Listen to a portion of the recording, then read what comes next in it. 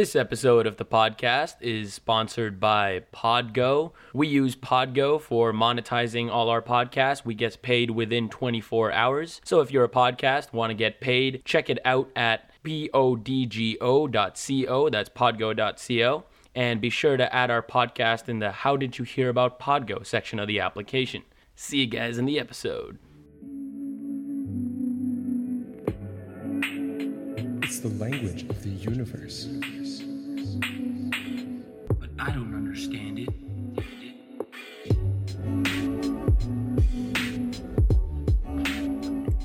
Hello, everybody.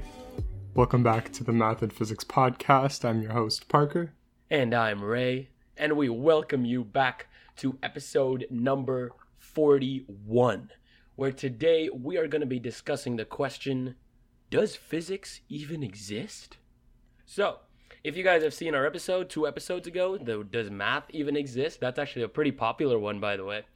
On that episode, we kind of spoke about the philosophy of mathematics. We kind of spoke about, how math is a conceptual idea at the end of the day, and, stuff like that. And today, we're kind of going to be doing the same, but for physics. And I think this is going to be really fun. This is absolutely going to be a riveting episode. Before we do get into the content, though, we do have some quick news. We're going to make this as quick as possible. Yep. First up, we started posting clips of the podcast up on YouTube, on Instagram. Our Instagram is math.physics.podcast. And we have a TikTok, math.physics.podcast on TikTok. We'll be posting all of our clips. Some of them vary in time length, so we'll be cutting them up for TikTok and all that. Yeah. Also, quick fact. So the clips that we're posting is going to be on YouTube, and the same ones are going to be on our Instagram. Like, we have an IGTV now, which I think is pretty cool. And the TikTok ones are obviously not going to be the same because the Instagram ones, can be a lot longer. The TikTok ones are going to be a lot shorter. So if you guys want to see like quick snippets, even quicker snippets of the clips, then go check out our TikTok. And I think when this episode drops, our TikTok should be ready, right? Like, we should have videos on there. Yeah, and so as always, everybody is killing the download and the follower count for our podcast. We will obviously continue to post every single Monday for the time being. Yep. And we have some very interesting interviews coming up. Make sure to stay tuned for that. Once again, this episode is being recorded and posted on YouTube if you want to see our faces talking at the same time. Absolutely. If not, enjoying the audio experience is always great too. That's about it. All right. So the philosophy of physics has... Oh yeah, wait. One last thing before we do start.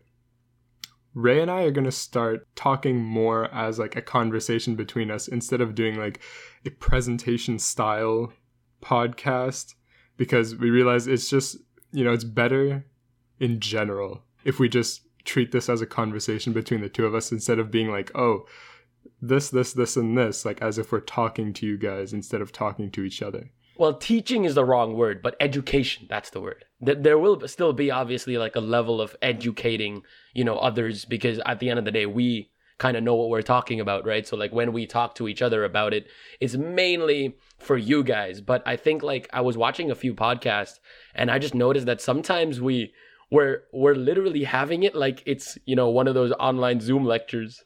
Like, I'm like, no. So that's why we're going to try and, get it to more of a, hey, it's Parker. Yo, what you were saying. So yeah, as soon as we actually start the podcast, we're just going to be treating it as if we're talking to each other. Exactly. That's the goal. Might take some time to get used to, though. Like, we might mess up in like a few episodes, true. But we're going to get there. That's true. Yeah.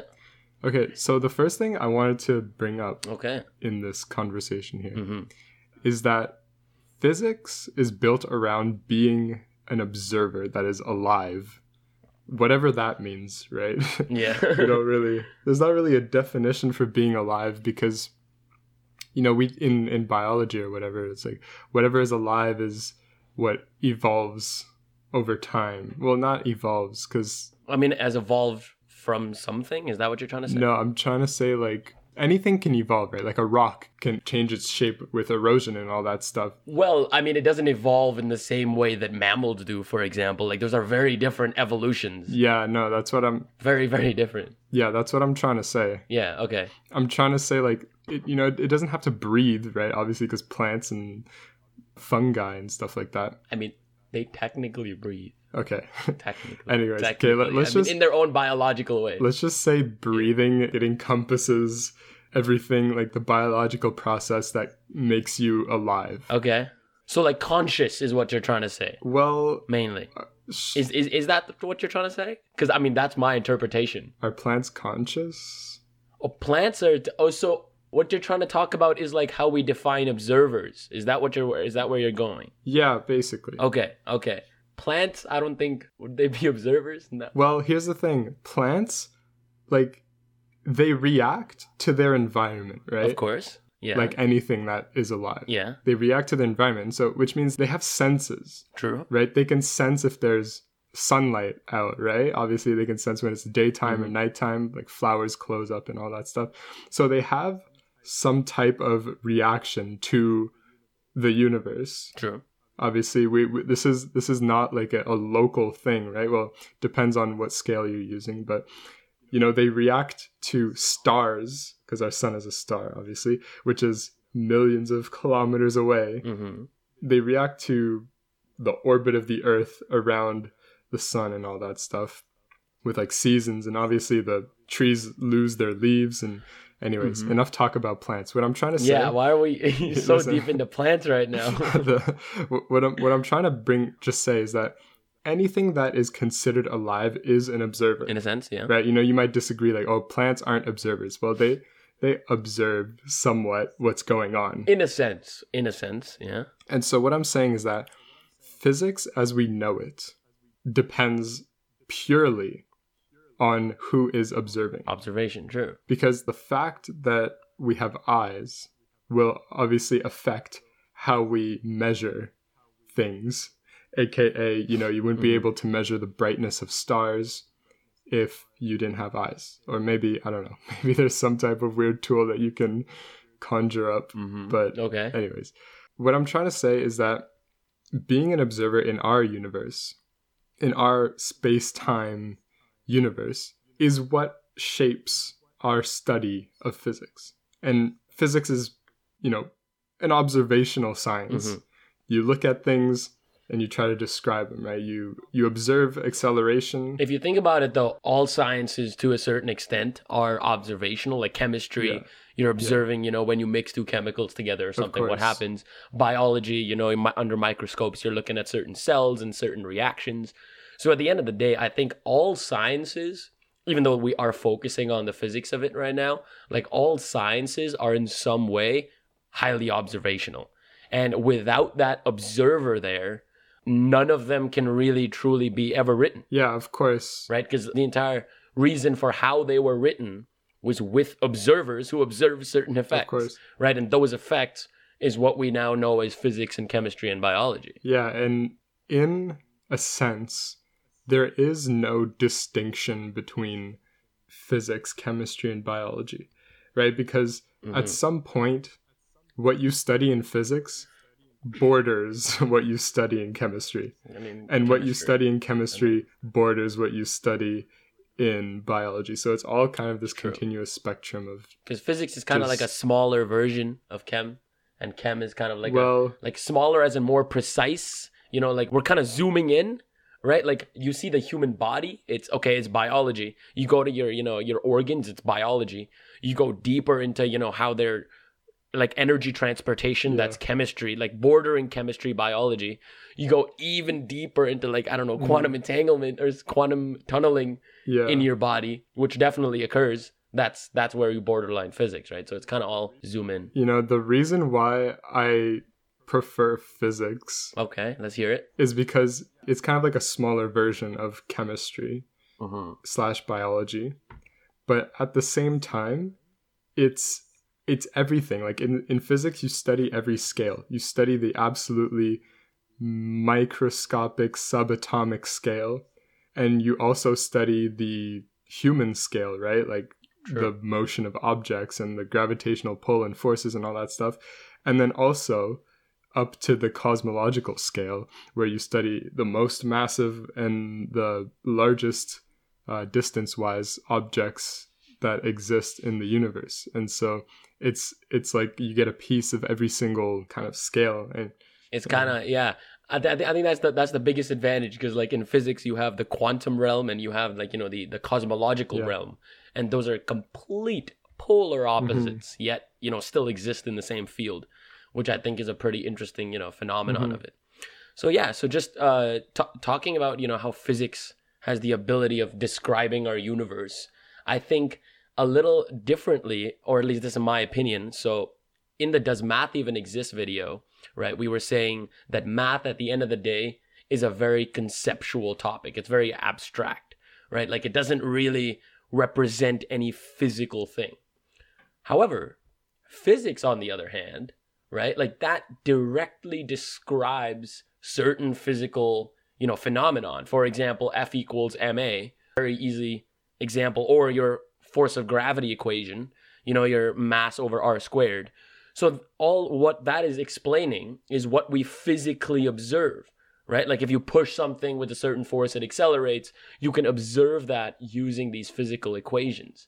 So that's why I think physics, a little differently from math, is not as conceptual, but describes the universe in a different way and a realistic way. What do you think?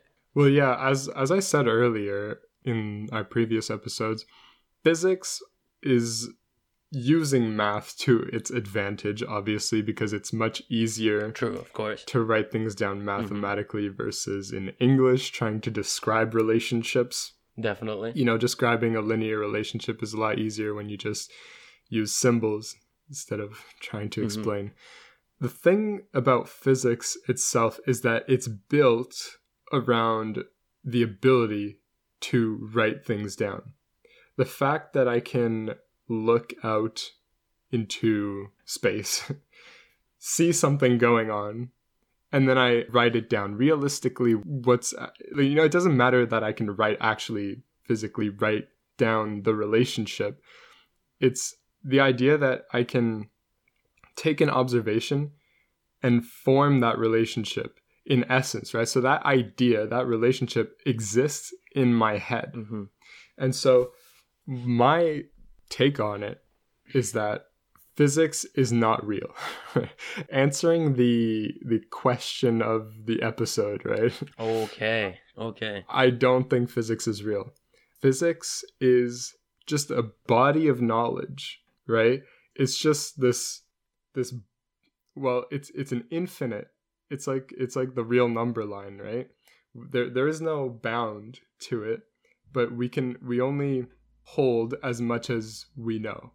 Okay. Right? When we keep expanding our knowledge, but there is, or in my opinion, there is no end in sight, right? There is no that is a whole topic on its own that we did talk about last time. But see, if you think about it, like physics, like even though is, you know, world of knowledge, I don't think you can say, like, for example, then you can use that same argument for any of the sciences, like even chemistry or biology. Like they don't necessarily have to, you know, if we're just talking about chemistry, it represents different realms of knowledge, right? And they can be applied in different ways. True. Obviously, we're not even close to knowing how much chemistry there is in the world, right? We're not even close. Same way with physics. So at the end of the day, if you just talk about them like just as a subject, I think, yes, I can definitely see your point. Like none of them truly exist. But it's when we, you know, apply it to real life phenomenon, to real life observations, as you said, like we observe something and write it down.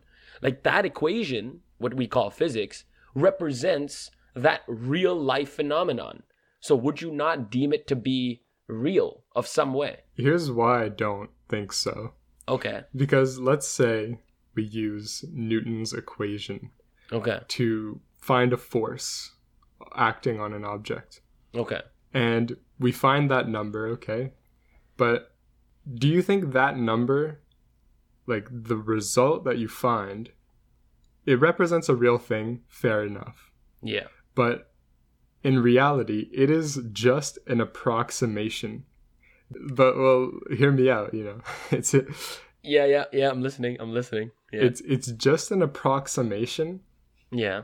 a fairly good one. Right? I'm not going to say it's a great approximation because there are many situations where it does break down. But, you know, let's say we're under mild conditions and we find a result for a force that's acting on an object. That result depends on our observation, right? It depends on what we observe the acceleration to be, what we observe the mass of the object to be. But if you do believe in like a deterministic universe, then you do believe that there is, in essence, right, in its purest form, there is an exact number that represents the force being acted upon the object. That is true. Is that right? You think that like it's embedded in the code of our universe somewhere that there's a perfect number that exactly describes the force being applied. Yeah, of course. That exists. The reason why I don't think physics is real is because we will never be able to get to that number using physics. Physics is just I think it's like there's a muddy lake, let's say. True. That is a fact. And you're trying to find that is a fact. The gold, the gem that is at the bottom of the lake, right? Physics is kind of like these binoculars, right? You can kind of zoom in to the mud and the cloud of dirt. Okay. And you can see like a sparkle, but you'll never be able to just see exactly where that gem is. Yeah. To actually figure that out, you need to plunge into the lake and actually grab it, which is, you know, only the hand of God can perform that action in terms of physics. That is actually a fantastic point that you brought up, because I was actually because when you were talking about that, the first thing I thought of was uncertainty, right? And in almost any kind of lab class that you do in university, or any physics lab class, or any lab class for that matter, you will definitely encounter uncertainty propagation. Or what that means is calculating the error in your observations or in your measurements. So you will find out that, believe me when I say this, obviously, like, I just finished the semester, so I just finished my lab class, and there were so many reports where I forgot to put the uncertainty in like these small variables that I thought wouldn't matter. But basically the moral of, you know, getting all those marks deducted from my reports was every value, every observation has some level of uncertainty. So what Parker said there was actually a very good point brought up, because at the end of the day, every force or any equation that we calculate will have some uncertainty relating to it. So, as you said, we won't that exact force. We never will, because that force will have some uncertainty relating to it. We're never going to get the exact number. And that's just, unfortunately, a consequence of physics, and or I think just measurements, right? Like, everything has its own embedded error, right? Mm-hmm. And because we can never get the perfect precision on almost anything. That's like right. Even a ruler, if you're measuring 10 centimeters, it's never exactly 10 centimeters. There's definitely an error, you know? So there's always that small thing that people miss. No one really talks about error propagation, but it's a very, very important discussion. And you can also check out our episode on error analysis, which we did a couple of months ago. Yeah. Yeah. Oh, that was so long ago. That was a while ago. That was so long ago. But it was a fun one. Wait, I think that was one of our single-digit episodes, eh? No, I think it was in the tens, the teens. Was it? I swear I thought it was 8 or something. I don't know.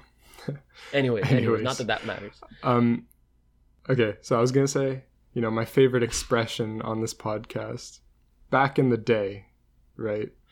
Newton said, well, he didn't say explicitly, but his take on physics was that physics is all about finding forces, right? It's finding the forces that act on objects, and those forces will give us the motion of objects through time.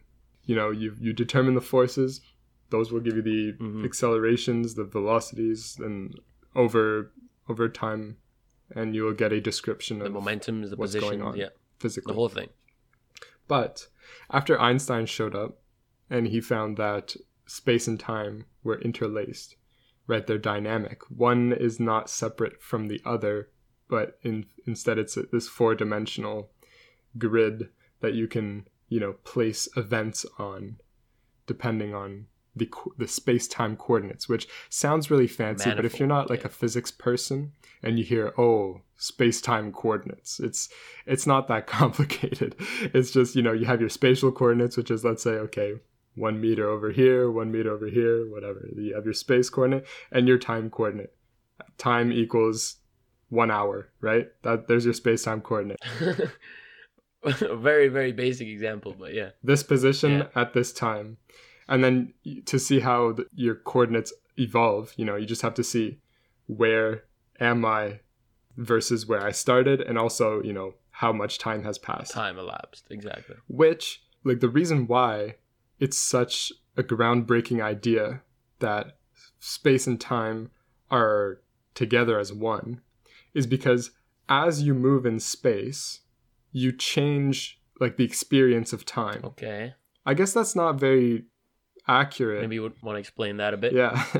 Because what do you mean your experience of time? Are you just trying to say that your time changes? What do you mean experience? Well, I mean the fundamental idea is that the speed of light is constant for all observers. True. And so to keep that fact, you start to study relative velocities and accelerations and all that. You see that for that fact to hold, you need your time to slow down or your distance to stretch or whatever. As your speed increases. And so you see that the fact that you are moving at a certain speed relative to something else will affect your spatial description. That's what you mean. Okay. Yeah. Basically, I'm just saying one affects the other. Basically, space affects time and the other way around as well. Like time dilation is a fantastic example. Is basically, I think, what you were trying to say, right? Mm-hmm. Like time dilation perfectly shows how your velocity or the speed at which you're moving through this space changes how time works for you, right? Like that can be thought of as an idea, right? Once again, we did talk about this in our special relativity episode. Yeah. We are coming out with a part 2 to that, which is part 3. Part Isn't 2. it part 3? No, we did a part 2 of quantum mechanics, but not a part 2 of special relativity. Oh yeah, sorry. I'm thinking, yeah, true. That is coming soon as well. But what I was trying to say with this entire thing, by the way, is that physics became less about the motion of objects through time and became more about finding the deterministic laws of nature, right?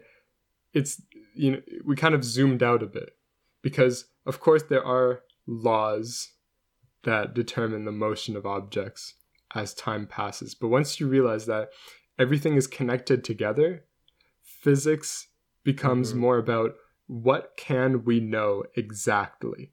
And Einstein believed in a deterministic model of the universe, which just means that everything, if I want to be broad here, everything has a for sure value. As I said earlier, right? That gem that you're looking for exists somewhere and it is possible to find it. Einstein believed in that, and which is why he opposed quantum mechanics, which we'll get to in a couple of minutes. We will get to for sure. That's basically it, right? Einstein and determinism, yeah. Yeah, that's what I was trying to say, right? He realized that finding the deterministic laws of nature, those laws that can get you to the precise exact values that are embedded in our universe is what physics is all about. True. That is true.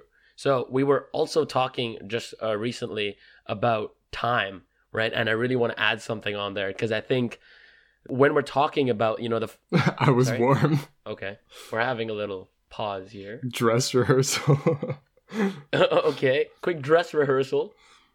Oh, okay. You're just warm. Okay. I'm just like, okay, that was interesting. Okay. So as we were saying, right? Time is a very interesting topic because as we're talking about the philosophy of physics, a very important subtopic is the philosophy of time.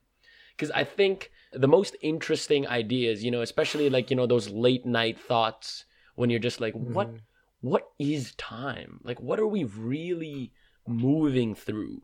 When we say 1 second, like, what does that even mean? And why are we... You know, it's something funny. Okay. This is not... this is just a thought I had, okay? But imagine this, right? You know, okay, everybody has memories of events that happened in the past. Okay? That's true. But imagine this, okay? You form your memories by living in the present. And then the images of the events that occur stay in your head. But what if you are already dead? Oh, damn. Right? No, but think about this, okay? You are already dead. The illusion of the present is you thinking back on your memories of the past. So right now, we're recording a podcast. I'm sitting at my desk and I'm talking to a microphone. But right now, the present I'm living is this is a memory being formed in my mind that I'm remembering, right? It's way too accurate to be a memory, man. But how do you know that? Way too accurate to be a memory. Like you say it's way too accurate to be a memory, but right now you're remembering what. So wait. So I am remembering. Yeah. And sometimes I can remember a memory, is what you're trying to say? Like I'm remembering something that I remembered? Like 90% of your day, you don't remember. If I ask you 3 weeks ago at 1 p.m., what were you doing? Like, you don't know exactly what you were doing, right? Oh. But the events that you remember, when you remember, oh yeah, this happened, that memory is you having like a flashback to the present in the past. Does that make sense? Damn. Okay, so that's definitely a thought. I don't know where that came in from when I was talking about time, but that's definitely a good thought. Oh, this is just to say that the passing of time is just an illusion altogether. Okay. Like, there is no present, past, future because you're already dead. Because you're already dead. What a fantastic way to describe it. Like, everything is in the past. Like, there's no distinction between now, earlier, and later because everything is just before. That's phenomenal. Okay, so that's an interesting idea. Definitely think about it. You know, put in the comments what you guys think about that thought. If you guys agree with Parker or, you know, just think he's absolutely insane. So, yeah. Okay, continuing on to time, right? Like, the first question that comes to mind, especially when we're talking about, you know, the universe or, like, physics in general, is, well, where did physics or everything really start from, right? Where did time start? Well, the most obvious answer to us, at least, would be the Big Bang, right? Assuming the Big Bang theory is correct. Time literally started, like 0.0 seconds was when the Big Bang, you know, occurred. Or at least that's how we think about it. So all of time, you know, started at that point and is now advancing forward. You say time started at 0.0 seconds. Okay, a lot more point zeros. Yes, of course. No, that doesn't change. No, because, well, technically 0 without any decimal places would be the most accurate. Okay, that's not what I'm trying to argue. Oh, that's not what you were trying to say. Okay. What I'm trying to argue is that did that point ever t equals 0 ever happen? Well, that's the thing, right? Like, if we're talking about things happening require a time interval for them to happen in. Mm-hmm. Right? Like all these eras in the Big Bang that we were talking about on the Big Bang episode all happened in a time interval. But t equals 0 is not really an interval. It's a point. So how can that happen? But my idea, you know? This is just like a spontaneous idea here. Okay, let's hear it. Imagine time is like 1 over x, right? The graph. Okay. Right? So it goes to infinity at 0, right? So like something like that. It's just like a mental picture. So you can pick any interval of time going all the way up to 0, but not including 0. But saying that something started at 0 is just not defined. Like, you can't have something start at 0. That is true. Like, time is... Okay, so time is technically, that's true. Time is not defined at 0 because nothing... Well, yeah. I mean, I guess you can think about it like that because time isn't... As far as we know, nothing was real. Like, we were purely on the imaginary plane, right? Yeah, I mean, like, we had no idea what was happening. We weren't even here yet. And so if you think about your experience as an alive observer, as like a series of images, right? Just like flowing through time. God, what your eyes see is just like a series of like frames, right? Passing through time. Okay. Well, this is actually, there are a lot of implications to this, but if I want to be really hand wavy here, if you imagine those frames, right? You can't place one of those frames at t=0 because what would be there, right? It would just be. But again, t=0, in my opinion, I think is just like it's a theoretical idea. It's where we describe the universe starting. Because if we were to say, hey, tell me a starting point for the universe. Well, we can't give you one. Well, in position coordinates, it would literally be the origin because there is no universe at this point. There's nothing created. There will only be an infinitesimal zero-dimensional object, a point. Because a point is a zero-dimensional object. I don't know if I agree with that. When you say, okay, the singularity of the universe is at the origin. No, because, no. I mean, I'm not trying to say center of anything. All I'm trying to say is, if you think about it, no space has been created at the Big Bang. Like, before the Big Bang is just, like, wrong terminology, but, like, I think you know what I mean. Like, before the expansion occurring, right? Like, that point occurred at t=0 is all I'm trying to say. And then from there, at that point, because nothing had been created, it's simply a point. A point is a zero-dimensional object. Nothing had been created, so there's no space. So technically, if we're trying to put a coordinate system on this universe, well, there's going to be no numbers. It's just going to be 0, 0, 0, right? So it's going to be the origin. Okay, but sure. Sure. Because it's a point, right? That's what I'm trying to say. So it's that point, and then from there, you can think about it in the same way with time, right? It's not that it actually physically exists or we can find something about it. It's just that that's how we represent the starting of the universe, right? As t=0. Mm-hmm. Like, it's all just a representation by us. And I think that's basically it. But yeah, so continuing on to time, what I really wanted to talk about is how we came up with time. Right now, I've actually done quite a lot of reading on time. Have you now? And for some reason, I can't find an exact answer for why it is the way it is. Let me explain what it is first.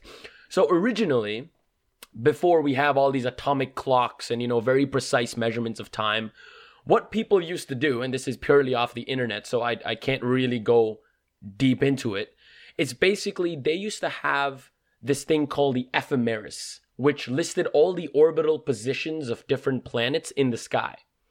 And when they compared the current position and how these objects in the sky were moving relative to each other, and when they compared that to this thing called the ephemeris, they literally came up. This is the part I couldn't find. I really couldn't find where they came up with this number.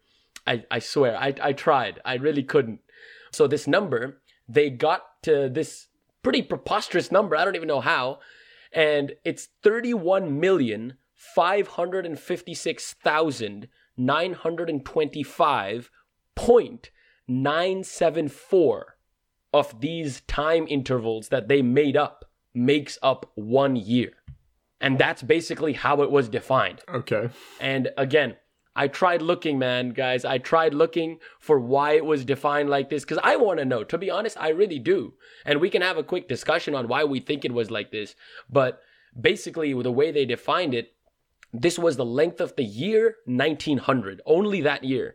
Why? Because technically, exactly every year, the length changes just about a bit. So obviously, with technology advancements and stuff like that, they couldn't keep doing this because every single year, the positions of the planets change. It's not absolute. So this ephemeris that they had, this list of orbital positions, didn't really work because every year it would change a little bit, here and there because of precession. So with increase in technology, they found a perfect atom to do their job for them. They found cesium-133.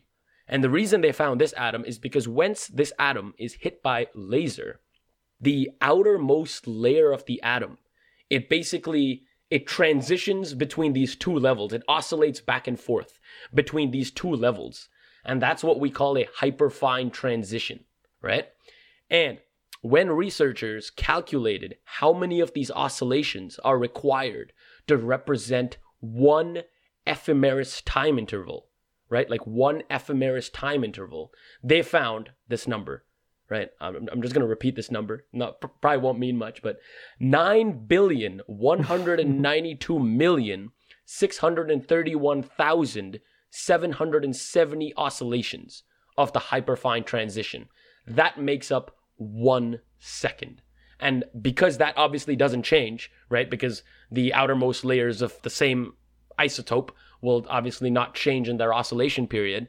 So when it's hit obviously with a certain laser, it oscillates at this. And these number of oscillations make up what we call today as 1 second. Okay, but at the end of the day, even though we have this atomic clock that defines 1 second, 1 second doesn't mean anything, you know.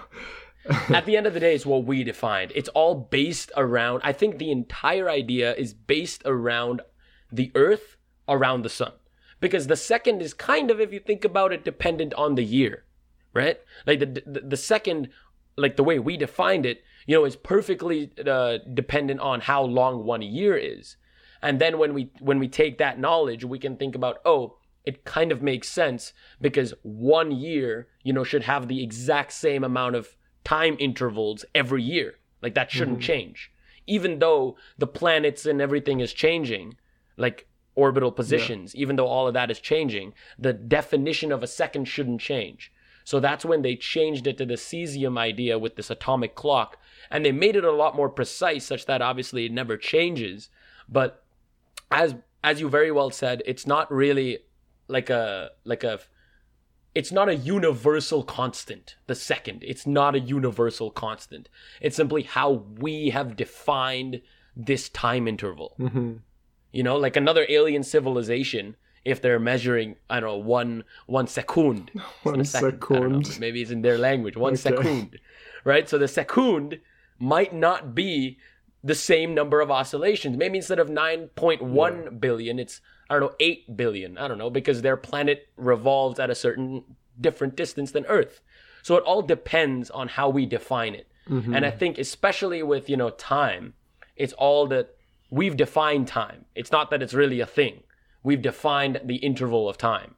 So it's not a universal constant. And I think that's a pretty important, you know, idea. So to get a little bit more philosophical here, back on the philosophical train. Yeah, that wasn't very philosophical. That was more, yeah, I get it. But it was still an idea. Yeah, how you would define 1 second, okay, could have been very different based on literally everything. So these ephemeris seconds are just, it's just like an estimation basically. Like, okay, we recorded a year and then we divide it up into 31 million time intervals. And that's 1 second. And then later we defined the hyperfine transitions, right? But that's also based off of the ephemeris seconds. Based off of that. If we would have said exactly that a second is a month long, you know, it wouldn't be very useful, but like we would just have, instead of calling what we have as a second now a second, we'd call it something else, but it would still represent the same thing. But it might be even like a different time interval. It might be, the world would still be the same if 1 second were 3 seconds. Like the world would be the exact same. Of course. Again, it's all about how our calculations are based around the fact that 1 second equals that. Like every single thing, I think, in physics, you know, like all the equations and everything basically depend on how 1 second is defined, right?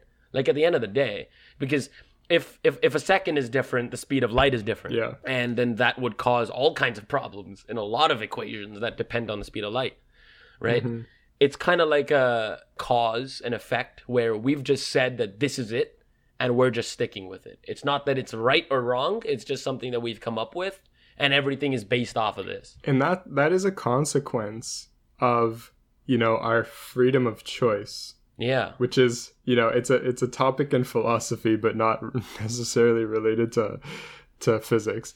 But we were free to choose what 1 second was or what 1 meter is, but I think that's a little bit more scientific. I think that's like, but the meter is defined from the second, right? Because it's like a distance that that light travels in 1 fraction of a second. So whatever the speed of light is, like that 2 million or like that 299 million meters per second or whatever. Yeah. So it's 1 divided by that number, like the distance that light travels in that much time. So it's kind of like it's dependent on that. But that is, but at the same time, the speed of light is defined off of. It's so weird. It's so weird. So weird. But how that contrasts to mathematics, where we have constants like pi, e, and phi that come up a lot, those would only change based on the, what's it called? Like the base that you're using? What is that called? Like base 10, like decimal, binary, all that stuff. Oh, like dodecimal and all. Like just wait, hold up. Like the only way those constants would change is if you're using a different base as like a number, as your number system. Yeah, like a number. Yeah, I remember. I know what you're talking about. Like the Dewey Decimal System is base 12, but is that all it's called? Just base 12? Maybe, yeah. Because what we work in right now is base 10, right? Because 10, 20, 30, 40. But base 12 is simply where 12 can be, represented in the same way, and actually it can be very helpful in some cases. But yeah, not talking about that. Continuing on, we said we would talk about this, but we didn't. Quantum mechanics, and I think this is kind of the one that breaks, all of what we were saying before about determinism, or at least the idea that we have right now. The interpretation of quantum mechanics that we deal with today is called the Copenhagen interpretation, right? And that entire idea is that quantum mechanics is probabilistic. It's all about, an electron is not here. It's not here either. It's probably 30% here, 70% here, but it's not. Well, actually, that's not completely accurate. No, I'm just trying to give a very, very easy example. I know, but technically there is a 0% chance that you find an electron here. The probability comes when you look at a certain interval of space. You say there is a 25% chance that it is between here and here. Because maybe if you do study quantum mechanics, you'll see that when you're looking at the probability density of, let's say, the one-dimensional position of an electron, it's not, what I'm trying to say is that it is an integral. And when you integrate from one point to the same point, it's 0. It's 0, so exactly. If you want to get an actual result, you need to integrate from, let's say, 0 to 1, and then you'll get a probability. Yeah. So that's obviously a much better description than here or there. I mean, I was just trying to give like the very basic just idea behind the probabilistic nature, and how, quantum mechanics says this very interesting thing, which obviously Einstein hated and all these popular physicists hated, because they're like, this doesn't make any sense, right? Because it breaks our basic idea of determinism, right? That everything should have an exact value. Like, as Parker said previously, right? As you said, if I'm pushing an object and I have a certain force, even though we can't find that exact force that exists, that exact force exists. But when we talk about quantum mechanics, that exact number does not exist. That's the whole thing, right? Like, we're not sure where, like, if we were to ask you, where is this electron in, this region of space?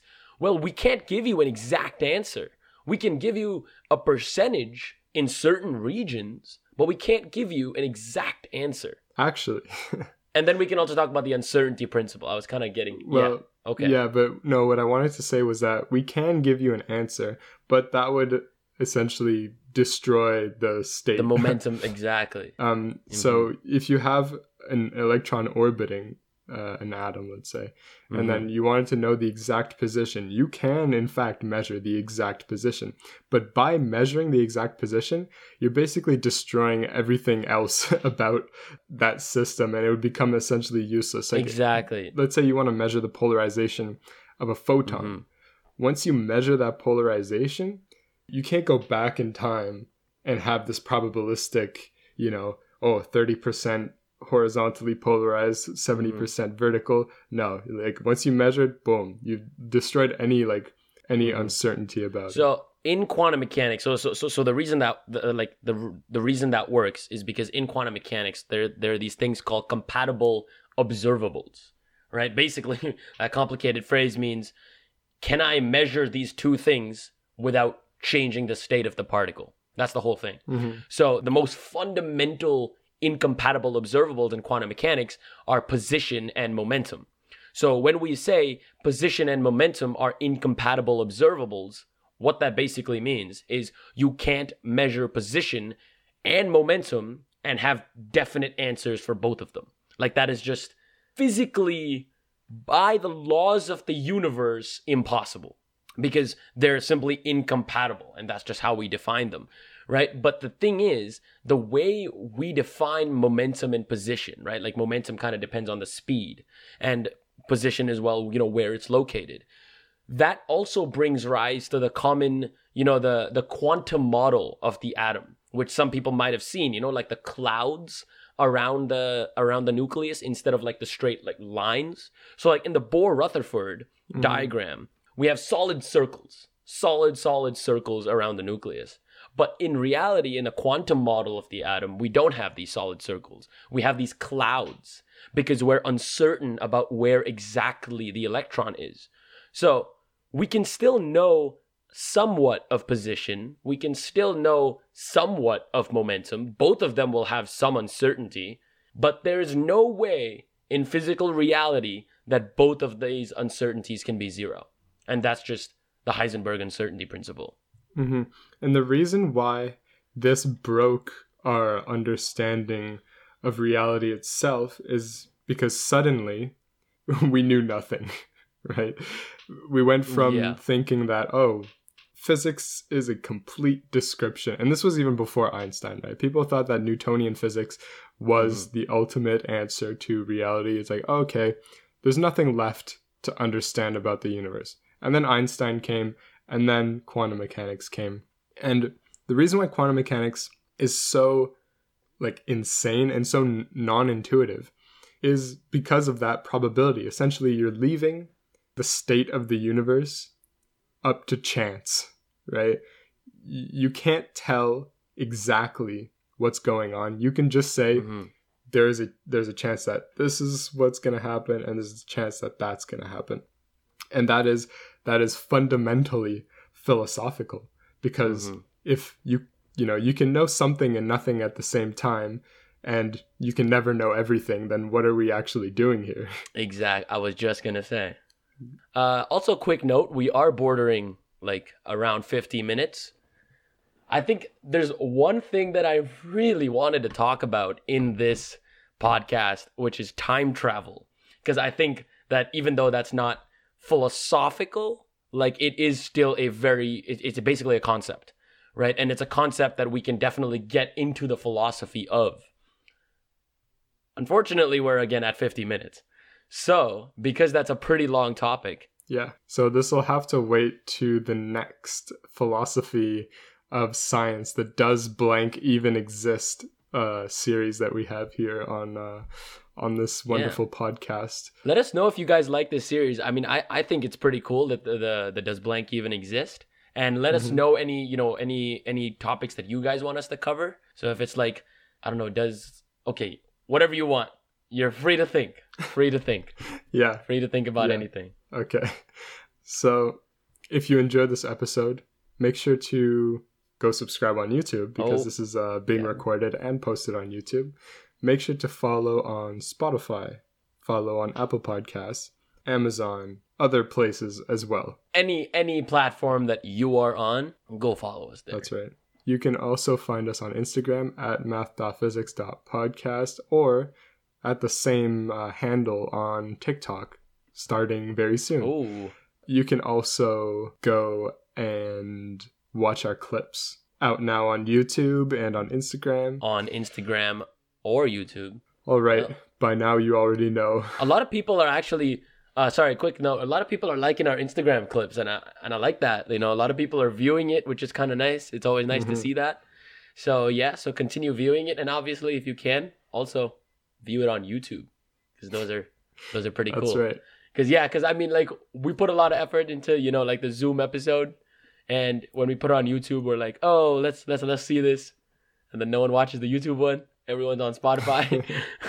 I mean, we have a, like, for the amount of effort that we put in, we have like a respectable amount of. I mean, we're recording it right here. Okay, so I totally understood why people didn't want to watch the, what do you call it? Like the pictured podcast. That makes sense. But obviously we just started the recorded ones. So, you know, let's give people time. Let's give people time to think about it. And, you know, hopefully we're going to get more subscribers on YouTube because of the clips. You know, I don't know why we haven't started doing this earlier, but know. We really never thought of this. We're going to be putting out a lot more content on YouTube now. So yeah, for sure. Make sure to, we're going to be on our Joe Rogan grind now. So make sure to leave us a comment. We'll definitely answer. Send us an email at math.physics.podcast@gmail.com. And we will catch you in the next episode coming out next Monday. So this has been episode number 41 of the Math and Physics Podcast. I'm your host, Parker. And I'm Ray, and we will see you soon. See ya. Hey.